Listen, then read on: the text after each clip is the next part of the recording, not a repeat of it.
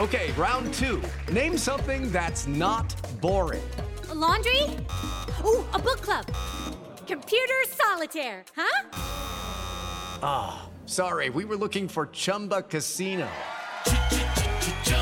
That's right, ChumbaCasino.com has over 100 casino-style games. Join today and play for free for your chance to redeem some serious prizes. ChumbaCasino.com. No purchase necessary. Void where prohibited by law. 18 plus. Terms and conditions apply. See website for details. This content may not be suitable for all ages. Listener discretion is advised. Then I heard a twig snap on the ground and I looked straight down. And I saw a man standing at the base of the tree looking up at me. It took me about 5 minutes to muster the slightest ounce of courage to turn my head just enough to see the window in my periphery, only to hear a loud crunch and another couple of taps, just a bit lighter. I walked into the living room to drink my tea while looking at the slowly rising sun when I suddenly froze. In front of the porch window stood a hooded man. From Disturbed Media, join your host, Chad, for true tales of horror, bizarre happenings, and unexplainable events. This is Disturbed.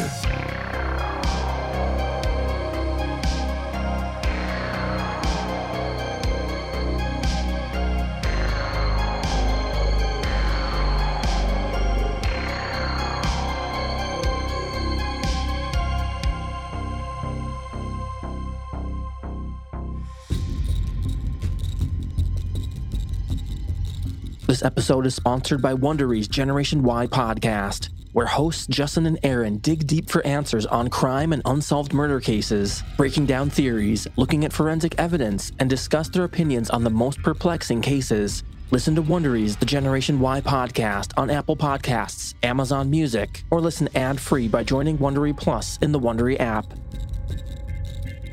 Welcome back in, everyone, and thanks for joining me.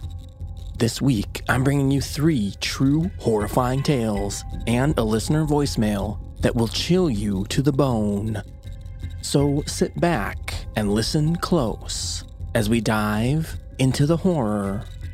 We open the show hearing from Reddit user Liquid Pen Chamber 1019, featuring voice work by Tom Aglio. And we encounter the man in the woods.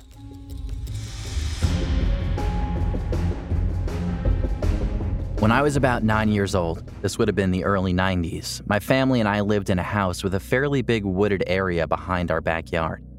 I say fairly big because it wasn't big enough that you could really get lost in it for very long, but it was big enough that you could walk into it for a good 20 minutes before making it to the center. It got pretty thick in some areas and you couldn't see any of the houses from the neighborhoods once inside. My friends and I, it was a magical world. We played in those woods all summer long. My mom would let us go in there as long as we were back by sundown. Like I said, this was the early 90s and times were a little different then. My best friend would come over and we would run out there and play for hours. We played hide and seek, army, Star Wars, and anything we could think of. But our favorite thing to do was climb trees. We had a favorite tree to climb. It was a huge pine out towards the middle of the woods. The branches at the bottom were low enough that we could grab on and pull ourselves up. And the branches leading up were all very strong, and we could climb really high and see a view from above most of the other trees. Sometimes when I got bored at home, I'd go out there by myself. I'd climb real high in that tree and just think about stuff. I loved being way up there. It was so peaceful and calm. One Sunday, I decided to go out on a solo mission in the evening. I knew I didn't have too long before dark, so I hurried into the woods to get a good climb in. I was up in my spot in no time. I remember it was late summer, and the weather was still warm late into the evening. I wanted to be able to see a little bit of sunset, and then I'd climb down and hurry home. I just sat up there and daydreamed as I waited for the sun to begin to set. Then I heard a twig snap on the ground, and I looked straight down. I saw a man standing at the base of the tree, looking up at me. I remember he was wearing a filthy brown jacket, and he had a patchy beard. His hair was sticking up at random places, looking like he'd been relentlessly running his fingers through it. He was just staring at me with a bizarre expression that seemed to be one of wonder and delight. It was an extremely unnerving look, almost a look of someone that just realized they stumbled across the gold at the end of a rainbow. That's the only way I can describe it. It made my blood run cold. I went completely numb, like I had been injected into my veins. I didn't know how long he had been watching me before I noticed him. Thinking about that still makes me shiver. We just stared at each other for a moment. He didn't say anything and neither did I.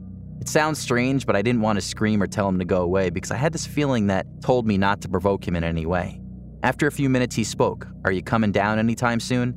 I shook my head back and forth.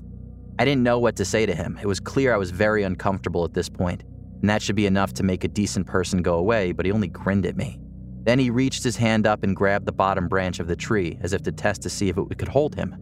I do believe he may have been planning to climb up to me, but the lowest branch was flimsy, and it was not strong enough to hold a grown adult. I thank God for that. He soon realized this and gave up, but I had seen enough. I finally broke my silence and started to yell for someone to help me. I kept screaming and screaming. The man backed away a step or two from the tree and began to mumble and curse under his breath. He flailed his arms in the air in a rage and began making a motion like he was pushing an invisible person in front of him. Eventually, he turned and walked away, sort of stumbling with each step. I don't think anybody heard my cries because nobody came to help me. I stayed up in that tree for what felt like hours because I wasn't sure if he was really gone. Finally, I climbed down because the sun was beginning to set, and I couldn't bear to be out there at night.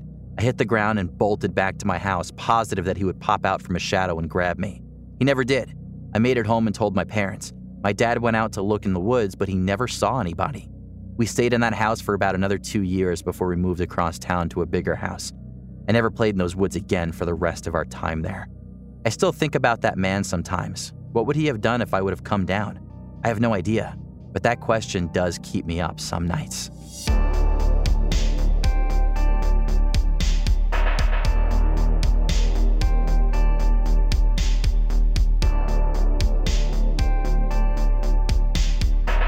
Next up, we check in with Reddit user MC Clap Your Hands, featuring voice work by Tanya E.B. And we accidentally leave the blinds open.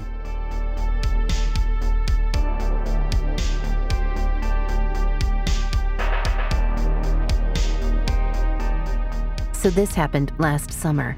It was around 11 p.m. and I was sitting at my dining table, typing away on my final paper of the semester. Behind me sits my kitchen and a big window that overlooks my backyard. This backyard was surrounded completely by a 6-foot vinyl privacy fence. And inside that fence was a little garden I'd been working hard on. Lots of cute flowers and a little pond. I was proud of it and would leave the blinds open so I could take in all my hard work during the day. I was caught up in my paper that was due by midnight, and since it was late, the dogs were snoozing away nearby. My concentration was broken by a very sudden, very loud, and very deliberate tap, tap, tap, tap, tap, tap behind me. I froze completely, and it dawned on me I'd never closed my blinds. All my interior lights were on, and we know how that works. Whoever was tapping could see me perfectly. Weirdly and inconveniently enough, my dogs who normally bark at the slightest noise were still sound asleep. It took me about 5 minutes to muster the slightest ounce of courage to turn my head just enough to see the window in my periphery, only to hear a loud crunch and another couple of taps, just a bit lighter. Nope, fuck that. No need to look. The last thing I needed to see was a face pressed up against that window. To my left was a door to the carport which led to the backyard. The handle was within arm's reach, and I wouldn't have to look at the window to open it. I called to my dogs and they jumped up as soon as I turned the knob. I guess the watcher realized what I did. About 30 seconds passed and I heard a couple more crunches, then a very loud thud. If you've ever heard a vinyl fence being smacked against, it's a bit distinctive, and I knew they'd jumped it. My dogs finally went nuts and I ran to the window near the thud. Lights off and blinds closed there, thankfully. I caught a quick glimpse of a leg disappearing behind the corner of my neighbor's house. I stayed up until dawn with my metal baseball bat and one of those giant sharp grill forks. With the fence and dog, I always felt safe. How they got back there so quietly, I'll never know. I've lived here my whole life and never had anything happen, so this has shaken me. Whoever that was wanted me to know they were there and definitely wanted my attention. I've since installed multiple cameras and motion lights all around the perimeter of my house. It's been quiet since. I feel better, but that illusion of safety has all but disappeared.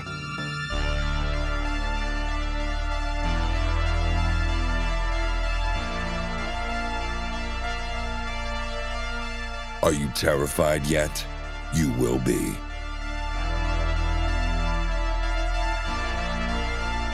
Up next is a listener submission from Ari via the hotline, free and available to all listeners at disturbedpodcast.com/hotline, and she's bringing us her experience of sleep paralysis. So Ari, take it away. Hi, my name is Ari, and I am from San Diego, California, and I've had quite a number of sleep paralysis experiences, but one in particular stands out the most. I was in my early teens, I want to say about 14.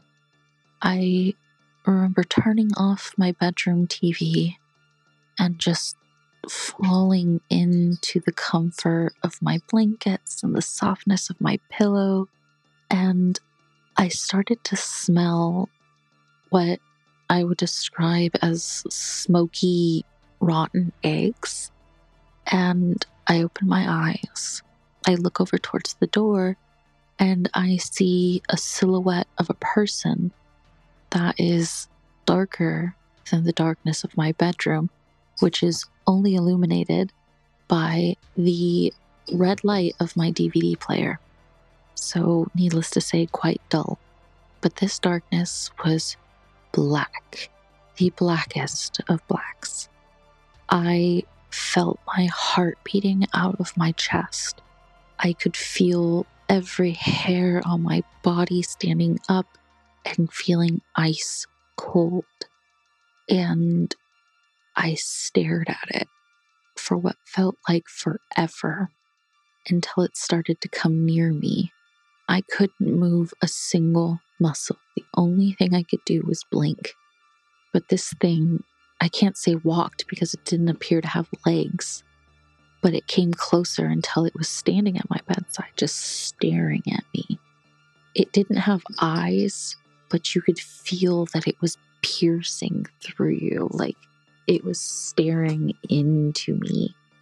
And I remember trying to struggle out of this paralysis, trying to move, and freaking myself out, thinking, how the heck did I get here? What is going on? What is this thing? It feels like pure evil. It starts to move through the bed until it is standing through me at about my stomach area, and I can see this dull kind of brightness where its head should be, and it's just staring and staring, and I'm freaking out. I finally managed to think to myself, you cannot hurt me. You need to leave. And it didn't work. So I started to pray, even though I'm not a religious person. But as I started to think the Lord's Prayer, it started to disappear, like kind of dematerializing. Now, the reason I say that this is not like any other sleep paralysis I've ever experienced is because as I started to gain the ability to move and started to sit up, my lights came on, my TV came on, my speakers went on. Anything that could be turned on was turned on. I hadn't moved. So I'm wondering what this thing was, why it made me feel absolute terror like that, and how the hell did it turn on all my lights? I've never experienced it again, but a few years after that, I recalled this incident to my little cousin. We were downstairs. The only two people in the house were us, and we decided to come upstairs to my bedroom, which I had left as a normal bedroom. Everything off, door open. But when I came upstairs with her, every single drawer I had was open. My closet doors were aligned perfectly together. There's no one home. Who did that? On occasion, we've been in our backyard and happened to look up towards our window on the second floor, and you can see sometimes somebody walking past the window, even though there's nobody in the house. Needless to say, I think my house is haunted. But thanks for listening. Huge fan of the show. keep doing what you're doing because I love being scared by your episodes. Thanks, Ari, for your submission. And sleep paralysis is a tricky one for me. I think it's something we don't fully understand yet, and quite possibly, more is going on than what we think or know. Thanks again for your entry, and let's keep these listener submissions rolling in. Could be an experience you went through, maybe you had a sighting or something you can't explain. We want to hear it, and other listeners want to hear it as well. Visit disturbedpodcast.com/hotline to tell your story in your own words and get your voice on the show.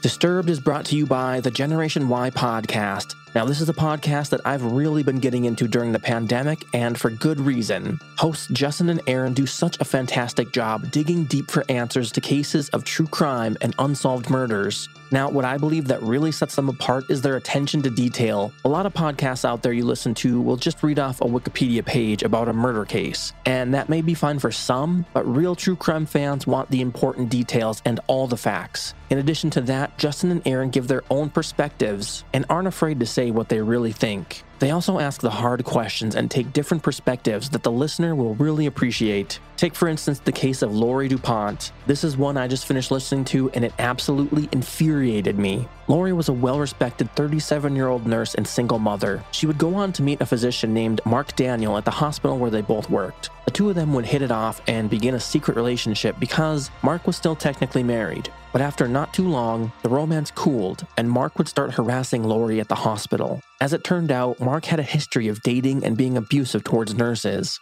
Lori would file a restraining order, but before a judge could issue it, Mark would enter the hospital with a military sword and commit an unthinkable crime. And I cannot even begin to tell you how upsetting this is because of all the avoidable failures along the way. Time and time again, the hospital and people in charge of keeping a safe work environment would fail Lori. The way this episode is presented is really well done and walks you through everything Lori had to go through. It's honestly a must-listen episode. Listen to Wondery's The Generation Y podcast on Apple Podcasts, Amazon Music, or listen ad-free by joining Wondery Plus in the Wondery app.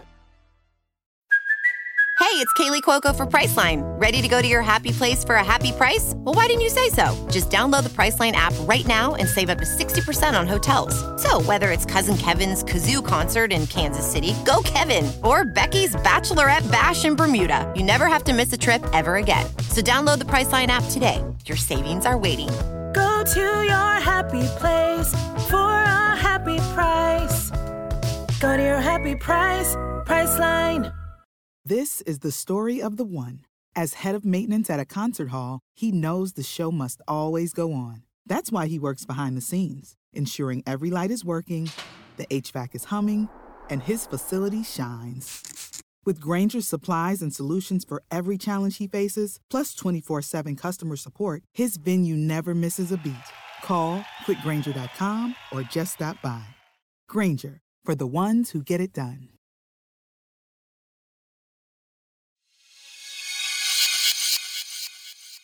Now back to the deliciously frightful Disturbed Podcast with your host, Chad. And finally, we have an email submission from Kyle, featuring voice work by Matt Bradford. And we're in for the fight of our lives.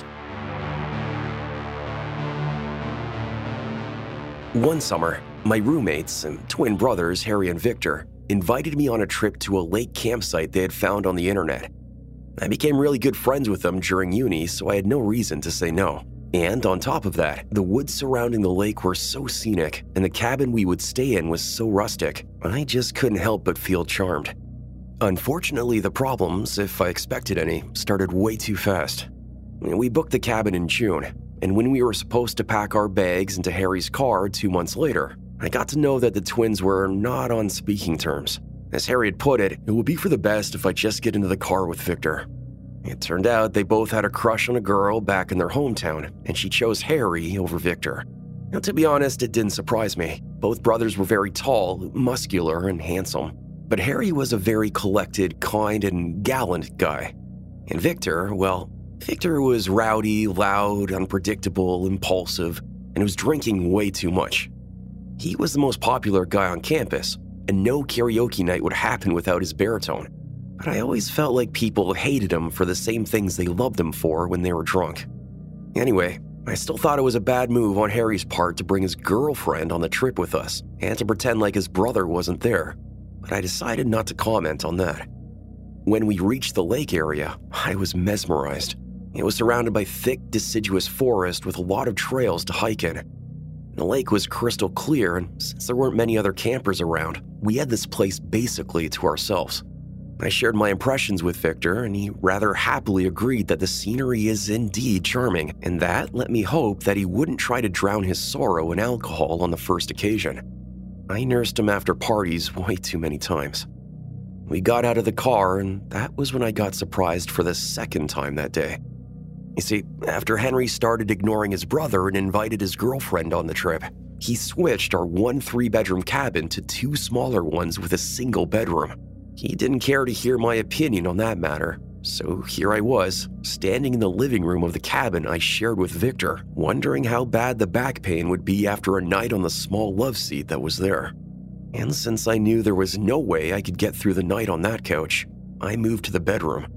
I was just putting my last clothes from the bag on the shelf when Victor came in, telling me he would like to go to the small town on the other side of the forest. Naturally, I knew that what he wanted to see the most were the local pubs, but I was also aware that if I said no, he would go there on his own, and that might be much worse. The town was truly charming, or at least the part of it between the parking lot and the first pub was.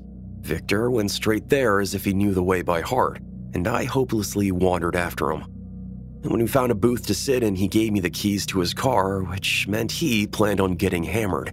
The pub was nice, elegantly designed, and not too crowded. There were a few people playing cards in the booth across from us, and a couple making out in another booth in the corner. I kind of hoped that we would end the night early on, given that Victor had no one to drink with and the place was uneventful. And then, around 9, the door opened and a group of guys came in. They were all dressed in leather clothes, and some of them had this expression of dull brutality, for lack of better words. Victor turned around, and I saw him and the guy in the front shooting each other an unpleasant look. The group sat in a booth from where that one guy could size Victor up. They ordered a beer and drank it like it was water, and Victor was on his 4th pint of beer already. I was drinking non-alcoholic drinks only, and I heard the guys making comments about it. Not that I cared about some shithead's opinion, but I knew how Victor would react to it, and I didn't want to drive him to the hospital after getting his ass whooped. Around 11, I started persuading Victor to going back. Now, to my surprise, he agreed, but he said he needed a few minutes to collect himself. I told him to wait in the booth and headed to the bathroom. When I came back, Victor wasn't in our booth. He was standing chest to chest with that guy, his jaw clenched tightly. If it wasn't for the fear that spiked in my chest, I would laugh at how funny it looked. They both were wearing leather pants and jackets. Both were trying to look bigger than the other guy, and both were panting into each other's faces. I noticed that Victor's opponent was wearing a knuckle duster on his right hand. Suddenly that guy threw himself at Victor. I expected he would punch him, but he was fighting like a cat, clawing at his face and hair. It surprised me, but I hoped to get Victor out of this before his attacker decided to make use of that knuckle duster. The clawing at his face was bad enough. I didn't want to take him home without one eye. Yet my friend sent his rival sprawling with one swift punch, and the next thing I knew, he was the one on top. I ran up to him, pushing Victor off the other guy and pulling him towards the door. He had some scratch marks on his face, and his opponent had a stream of blood flowing from his nose, and I saw him spitting blood from his split lips. It was high time we left this place. I pulled Victor out of the pub and into the cold night. He was drunk, but the adrenaline made him temporarily agile, and so we made it to the parking lot without unwanted tripping and falling. I practically pushed his body into the passenger seat and sat behind the wheel. I started the engine and slowly drove out of the parking lot. After some time, I saw another car behind, literally tailgating us. I couldn't help but wonder how on earth any of them could drive, given how much alcohol they poured into themselves. You care to tell me what happened? I was gone for 3 minutes and you managed to make an enemy before I washed my hands. He took a liking to you though. He's hot on our trail now, I informed him, and his eyes went from unfocused in a drunken haze to wide open in a split second. He looked behind us and snorted. It's not like he can catch up to us in that old rusty box, he retorted and looked at the speedometer. Pedal to the metal, baby. I had to stop at the gate to the camp. While the guard was busy searching for the license plate number on his list, I saw the lights of the other car in the lot behind us. The guard let us through and immediately closed the gate behind us, but I didn't feel safe. "Are you going to tell me what happened?" I asked again when we got into our cabin. Victor was taking his clothes off and seemed too preoccupied with peeling the leather pants off to reply. "He started talking when you went to the bathroom," he said later on when I was getting ready for bed. He pretended he was talking to his pals, but he was speaking so loudly. He said he would like to beat you up and bend you over the sink and so on. "You get the picture," he slurred. I was expecting to hear something completely different, and what he said left me speechless. "So you decided to take on 5 guys by yourself?" "No, I decided to tell him to shut the fuck up." Victor seemed irritated by the fact I didn't praise him for being a knight in shining armor. He was ranting to me about how much ego and little brains that guy had, and how he had a bad feeling about him the second he saw him. Then he proceeded to make snarky remarks about his opponent, and after that, he finally dozed off. I couldn't sleep. I was thinking about what happened, about what that guy was saying about me. I lay there sleepless for a few hours thinking. When the room went from dark to gray, I snapped out of my daze and realized it was only an hour before sunrise. Victor was snoring loudly next to me, smelling of half-digested beer. He pulled almost all of the covers over himself, leaving me exposed to the cold air. I got up with a plan to go to the bathroom and then prepare something hot to drink to help me fall asleep. I walked into the living room to drink my tea while looking at the slowly rising sun, when I suddenly froze. In front of the porch window stood a hooded man. My whole body went rigid. The guy had dried blood on his face. I recognized him as Victor's new friend. I didn't know what to do. I felt rooted to the floor. The guy slowly walked to the glass door. He was so close that his breath steamed on the glass. "Hey there," he said. His voice was a bit muffled because of the glass between us, but still very clear. "Can't sleep?" I didn't reply. "Tell that fucking piece of trash that he won't be so smug when I let all my guys hunt him down like the animal he is," he said, eyes bored into me. "Go away," I managed. He smiled and blew me a kiss. I turned around and walked away. I fell heavily onto the couch. How did he get there? The guard surely didn't let him in. I figured he probably found an entrance on the other side of the lake. It was far away, about 2 hours of walking to reach the cabins. We saw the entrance on our way there in the afternoon and planned to try it out too. Yes, he must have come from there, but to wait the whole night just to scare one of us? To me, it seemed like this guy had a problem with his head. Great. Just fucking great. I drank the tea and went to bed. I was cold and stressed out and didn't expect to fall asleep at all, but I managed to get some covers from Victor over me, and the warmth quickly made me doze off. I woke up at noon. I immediately shot from the bed and barged into the kitchen, where Victor was busy preparing breakfast. "Oh, what's the rush?" He laughed, hungover with faint lines of scratch marks on his face. I told him what happened in the morning. I was worried sick, but he just flipped the pancake on the other side like I was telling him about the weather. In the end, he was laughing again, saying that these guys can kiss his ass.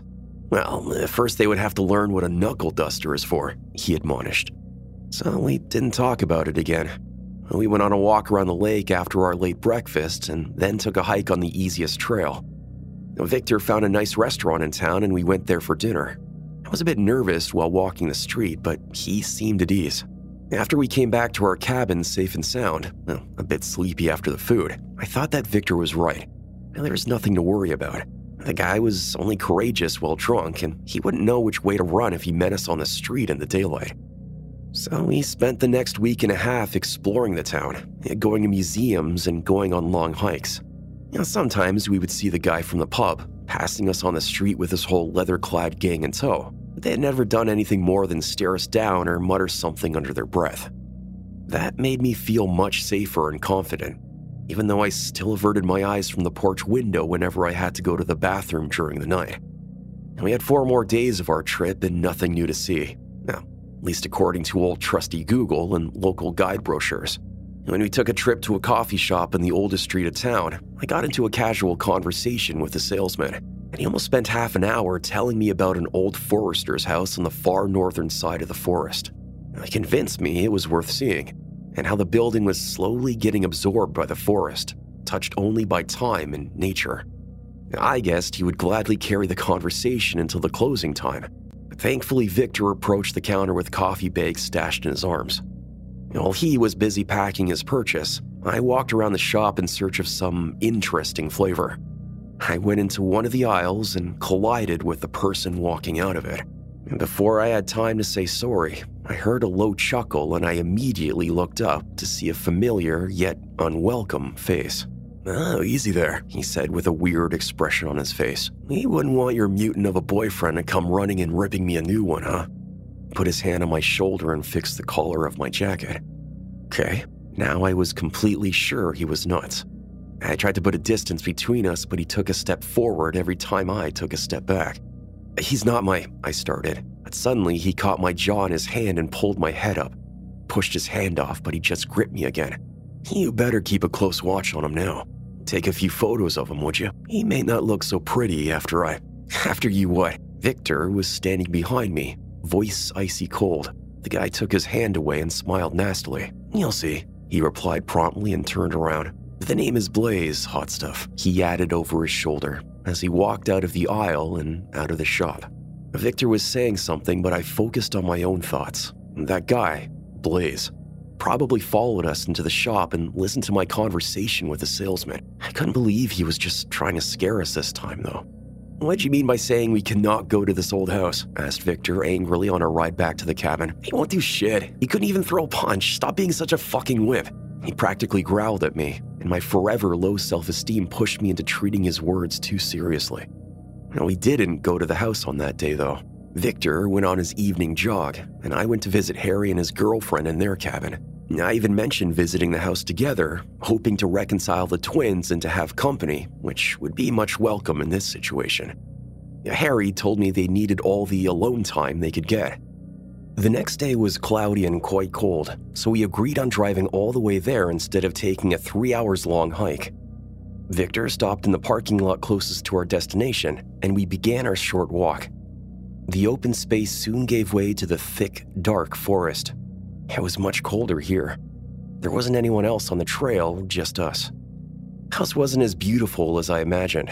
It looked like an absolute ruin, and I was surprised there was no sign warning about a potential collapse. I joked that it must have been 20 years ago when the salesman was there for the last time, but Victor said that ruins have this unique charm or something and went inside. The house smelled of rotting wood. Some of the furniture surely was beautiful decades ago, but now it could only be used in some horror movies. Victor went upstairs. Every step he made sounded like the roof was about to fall on my head. I approached the dirty window to look outside. I had a bad feeling ever since we walked into the house. It was so grim, rotting, dark, and fucking wet. I was about to turn around and just walk out, but then I heard that sound. Behind me, next to the door, was a wardrobe. Someone just opened it with a creak. Heard Victor walking just right over my head. I swallowed the lump in my throat and turned around. Blaze was standing in the wardrobe, smiling in a way that made my skin crawl. I realized he was waiting for us there, sitting in that fucking piece of rotting furniture just to do that. He didn't say anything, just smiled at me while getting out of that wardrobe. "Victor," I started with a trembling voice, "your friend is here. Actually, he was waiting for you. Isn't that nice?" Blaze stopped smiling. He ran up to me, and the next thing I knew, my head was outside the broken window, and blood was trickling over my right eye. He pulled me back inside by the hair and proceeded to get the broken glass out of my hair and from my face. He was saying something to me in a smooth voice, as if trying to soothe me. He was very gentle with me all of a sudden, as if he was a different person than the one who used my head to break the window. Then I heard Victor's booming voice and expected that the hands would disappear from my face. It didn't happen, though. I opened my good eye, and after a few seconds of a blurry image, I saw the rest of Blaze's gang beating Victor into a pulp. He had no chance against the four of them. I tried to move towards them, but when I took a few steps, my head exploded with pain, and I fell onto the floor. Blaze was standing over me with what was left of the chair in his hands. He shook his head like a disappointed parent and put his foot on me, preventing me from trying to get up. He yelled something to his pals, and I heard them dragging Victor across the house. I didn't know if he was conscious or not, but wasn't struggling in their hold. "That's just you and me now," said Blaze, crouching over me. "You are bleeding." He reached out to touch my face, looking at me like he wasn't the one who broke the window with my head and smashed a chair on my back. He started calmly telling me something about how lucky I was that he was there to help me, how he wanted to destroy Victor, but I couldn't understand the reason why. Then, his soothing voice turned into one full of mockery, and he started threatening me, saying what he and his pals would do to Victor and that he would let him live if I pleased him sexually. The longer I laid there playing, the more excited he was getting. I kicked him right between the legs. The sound he made could only be described as a howl, and he fell to the floor. I managed to get up. I was seeing black dots, and I barely registered where the door was. I started walking in that direction, but I fell in the doorway. And when I tried to get up again, Blaze walked over to me, grabbed me by the hair, and pulled me back inside. He was fuming with rage. He kicked me in the face, stomach, and didn't forget to repay me with a few strong kicks between my legs. It hurt so badly I almost blacked out. He dragged me across the floor and tied my hands to the table legs with some rags. "I'll be back for you. Now don't run away." He kicked me in the genitals again, and this was when I passed out. When I came to, it was probably sunset. My right eye was glued with dried blood, and my hands were still tied to the table legs. The rags were old and worn enough that they ripped after a few tugs. I slowly got up. Walking was so painful that tears were streaming down my face. It was quiet outside. I had no idea where those monsters could hide, but more importantly, I had no idea what they'd done to Victor. I was limping around for some time, feeling scared, alone, and sure that Blaze was about to jump out at the nearest bushes. Suddenly, I saw a face among the trees. At first, I thought it was one of Blaze's guys, but quickly realized it was Victor. I started limping faster toward him, but stopped dead in my tracks when I saw what position he was in. They made him into a fucking scarecrow. They put two solid branches so that they were crossed, the vertical one stuck in the ground with Victor's neck rather loosely tied to it. His hands were tied with a thick rope to the second branch. He wasn't conscious, and he was hanging by his tied hands and neck. His face was full of scratch marks, as if a wild animal got into a fight with him. His right eye was swollen, lips were split, and one of his legs was surely broken. The rest of the damage done to him was hidden under his jacket. I tried to untie him. My hands were shaking, but I removed the rope from his neck first and then untied his hands. He fell on me like a lifeless doll. I don't know how I did it, but I basically carried him to the car. In a normal situation, I wouldn't be able to lift him up, but back then, my survival instincts kicked in. Victor still had the car keys in his pocket, but just like me, he was without his phone. I pushed him into the passenger seat and slowly sat behind the wheel myself. The pain was back, and at that moment I was sure my testicles' place was officially in the trash. I don't remember how I drove us to the hospital. I know we both collapsed after getting out of the car and someone alarmed the hospital staff. I woke up a day and a half later. Victor took a little longer. The physical damage they caused was worse than I expected. I had a whole constellation of bruises on my body, a broken rib, and experienced some internal bleeding. And later on, the doctor told me that I wouldn't be able to have kids after what Blaze put me through. Victor lost his eye that day. Both his legs were broken, and he suffered from pneumonia before he left the hospital bed. After some time, he admitted he had no chances of becoming a father either, and I think that was the part that hurt both of us the most. Blaze didn't plan on coming back for us. When he attacked us, he was high as a kite, and when the police came to his parents' flat, he was confused and didn't remember what he had done. He remembered that he hated Victor for some reason, a reason he seemed not to know himself, and he confirmed that he overheard my conversation with the salesman in the coffee shop. He also admitted to threatening us, but he didn't remember hiding in the wardrobe and waiting for us or anything else. And his pals, they were too dumb to even answer questions such as, "Why did you beat up that man?" They acted like they didn't understand that there had to be a reason for their violence. Blaze wanted someone hurt, so they hurt him. Simple. To sum it all up, If I was tied to something else than a rotten table with old rags, Victor would have died in that forest. The day I got out of the hospital, I created a folder on my computer and wrote down everything that happened. Victor blamed himself for it all. He says that if he'd listened to me, it wouldn't have happened. He found the file with my description of the events, and after reading that, he became even more depressed. I have my own emotional scar because of what happened, but he was just in despair. He hated himself. He stopped doing anything else than going to work, getting back from work, and eating if I pushed the food under his nose. His parents asked me to take him to my therapist, but after 1 year of working on his depression with the person that helped me, there was no change. Telling him he didn't do anything wrong only irritated him. What saved him was painting. I once watched a true crime documentary where they mentioned it as part of therapy, so I decided to try. I bought canvas, acrylic paints, and brushes.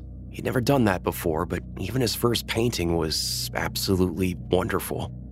He expressed his feelings that way and became more and more talkative as time went by. Nowadays, we aren't afraid to talk about what happened, and if one of us needs support, the other is there to offer it.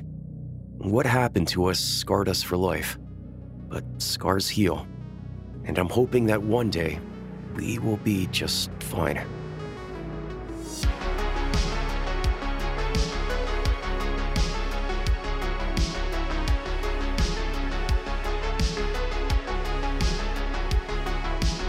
Follow our social channels on Facebook and Instagram at Disturbed Podcast and on Twitter at Disturbed_pod.